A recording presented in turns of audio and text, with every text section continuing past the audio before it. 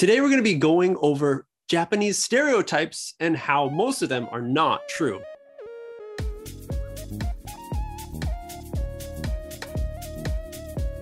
Hey everyone, welcome back to another, did you just say that? That's rude, episode. We're the hosts. My name is MJ. My name is Adam.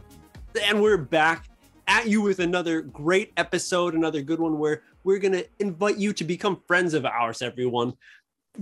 Give you hugs, get over my shoulder right here, hanging out with me and Adam to enjoy our English conversation, improve your listening, and understand the feeling of English. All right. Let's jump right into it today. Everyone, we are going to be talking about stereotypes of Japanese people.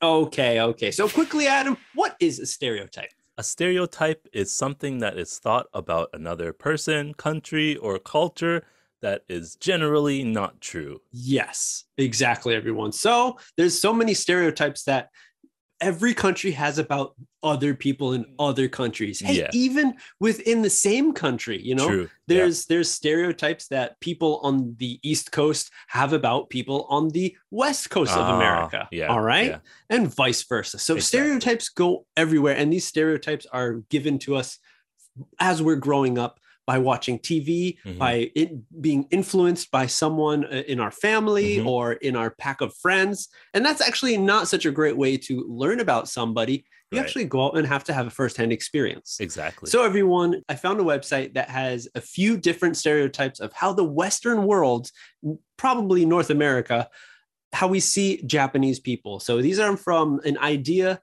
perspective of people who probably have never been to Japan before, maybe who don't have such a wide range of understanding of Japanese culture, food, entertainment, many things that me and Adam over our, plus 10 years living here, we understand a lot more. Yeah. So here we go, everyone. We're going to see if these things are true or not. And so the first one is Japanese people are shy and quiet.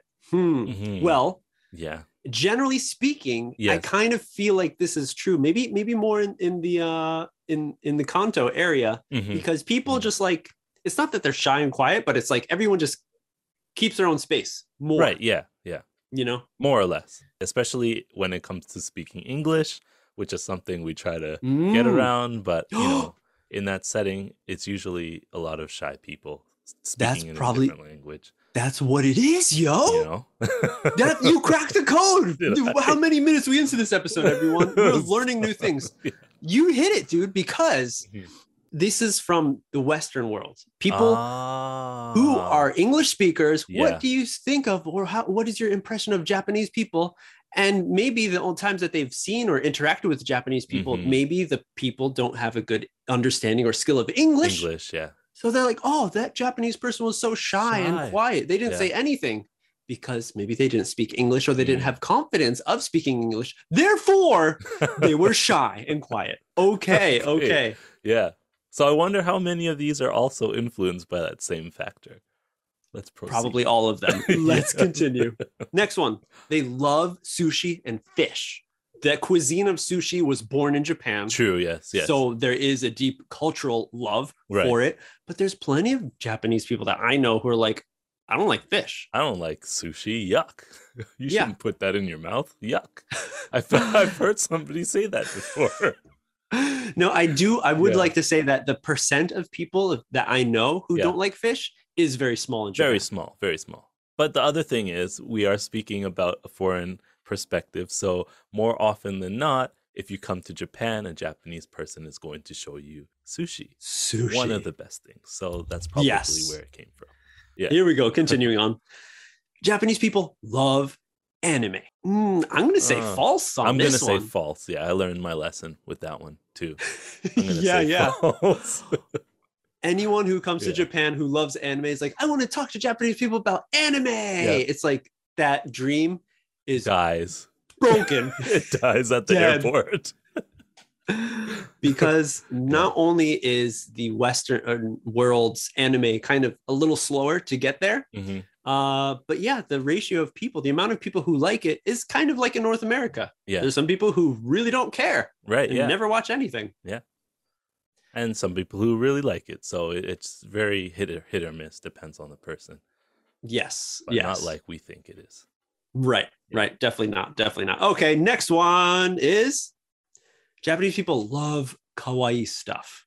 Now, what is kawaii, right? That's the What's the question. definition? That is the number one question. Everyone, we get deep on the MJ and Adam show. And the definition of kawaii can just be of like, for me, I think of like yurukara kyara. Ah, okay. Those mascots around Japan, they're all cute. Look at mascots for sports teams. Right. Yeah. In America, they're like sharks, pirates, right? Like things that are vicious and dangerous to destroy. We're in Japan, big, cute eyes, sparkly, fluffy, furry. Yeah, there's a lot of cuteness. There's a lot of kawaii factor in there. Right. But maybe it's just the way that the word is used here for not just cute characters, but almost everything. Like if you go into an antique shop, there's people who would look at the furniture and look at like a glass cup and be like, oh, kawaii, or look at a chair and be like, oh, kawaii, or look at this, I don't know, fork or spoon and say, oh, kawaii. So it's used so often that they like kawaii things because everything can be kawaii. Ooh, oh, there it is. Another mind blower, everyone. If that makes sense. So yes, Japanese people like kawaii stuff. Everything can be kawaii. Yep, I'm leaning more on the yes on this. Okay, next one, everyone. Yes too. Japanese people are good at math. Now, this is a stereotype that I had growing up. Yeah, was around my world as a elementary school and even middle school person. In my school specifically, there were a handful of Japanese kids. Okay, and so, like we said at the beginning of this video, we didn't have such great contact, communication, understanding of people in Japan. Yeah. So the few Japanese people that we did know, they were, I wouldn't say just good at math, but they were overall good students. And maybe it's not just that they're good at math. Maybe most Americans are bad at math, like me. Yeah, I think so. Not to say that like Americans are bad at math, but I do think that education is taken a little bit more seriously in a sense, not just from parents and teachers, but the students take it seriously as well. So right, probably that's it. They're regular at math. they just study really hard, like on an average scale. Yeah, so, yes. Right. I'm gonna be neutral on this one. Neutral. Let's move over to the next one. Japanese people knows best when it comes to technology. If this was like in 1990, I'd say yes. But come on, let's be real. The fax machine is still being used today. In Japanese government offices. Using the fax machine. Yes. So very true. Okay, yeah. So I would definitely, I would lead on the no on this one. Yeah. Okay. Let's hit the next one. Yep. Japanese people are very organized. Yeah. Come on, dude. What about those gomiyashiki houses? Are those organized? They're not. I mean, but those are like an extreme version of what doesn't happen that very often. Yes, but I would say that would be for every country, every kind of, this is just personality wise. I don't think this is like country filled. Everyone is good at organizing. I see. But then again, like I'm thinking about the train system, how organized that is. Yeah. And just every year, like even now, if you probably go to a bookstore, there's organizers and a lot of things to keep the life organized in the bookstore. There's a lot of people who make careers out of being organized. Kon Marie, she's like the queen of organization in Japan. Yeah. So I think like, and she's not here anymore. She's in America, which means that her market is over there, not here, which means that people here are generally more organized. Because they don't need her services so much. Exactly.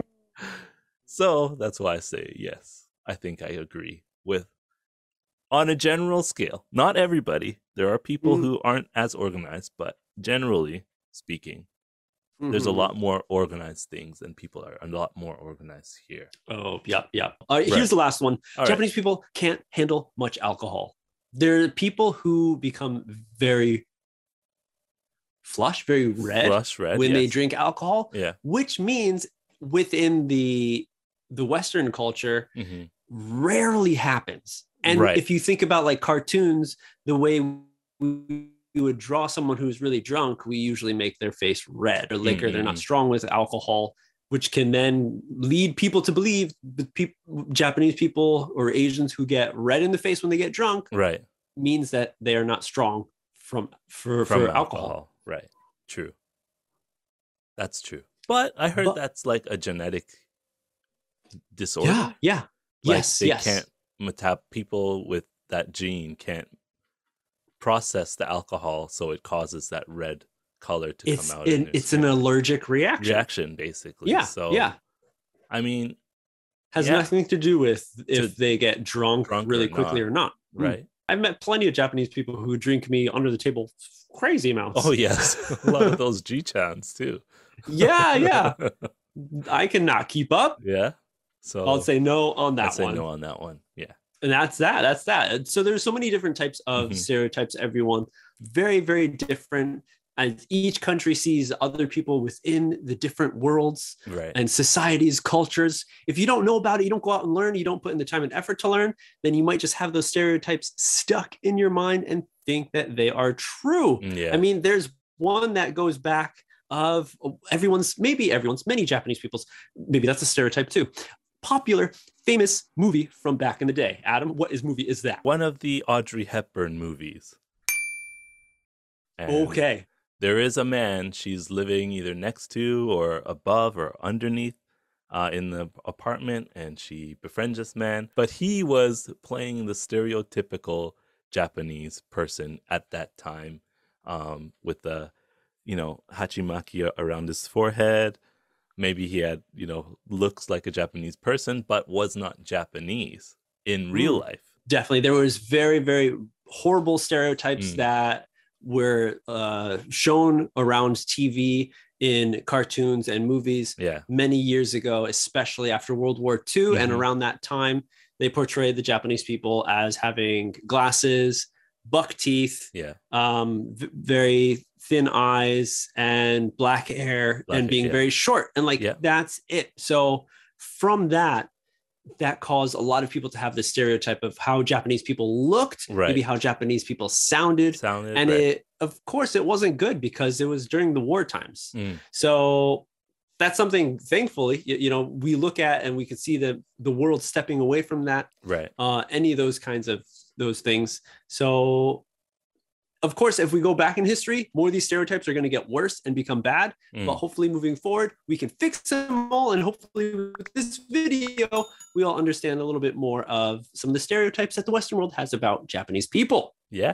That's it for today, everyone. Thank you so much for joining us. If you like the video, hit that like button, subscribe to the channel, leave a comment down below. What are some stereotypes that you've heard of Japanese people? Yeah, but that's it. We'll see you on the next step.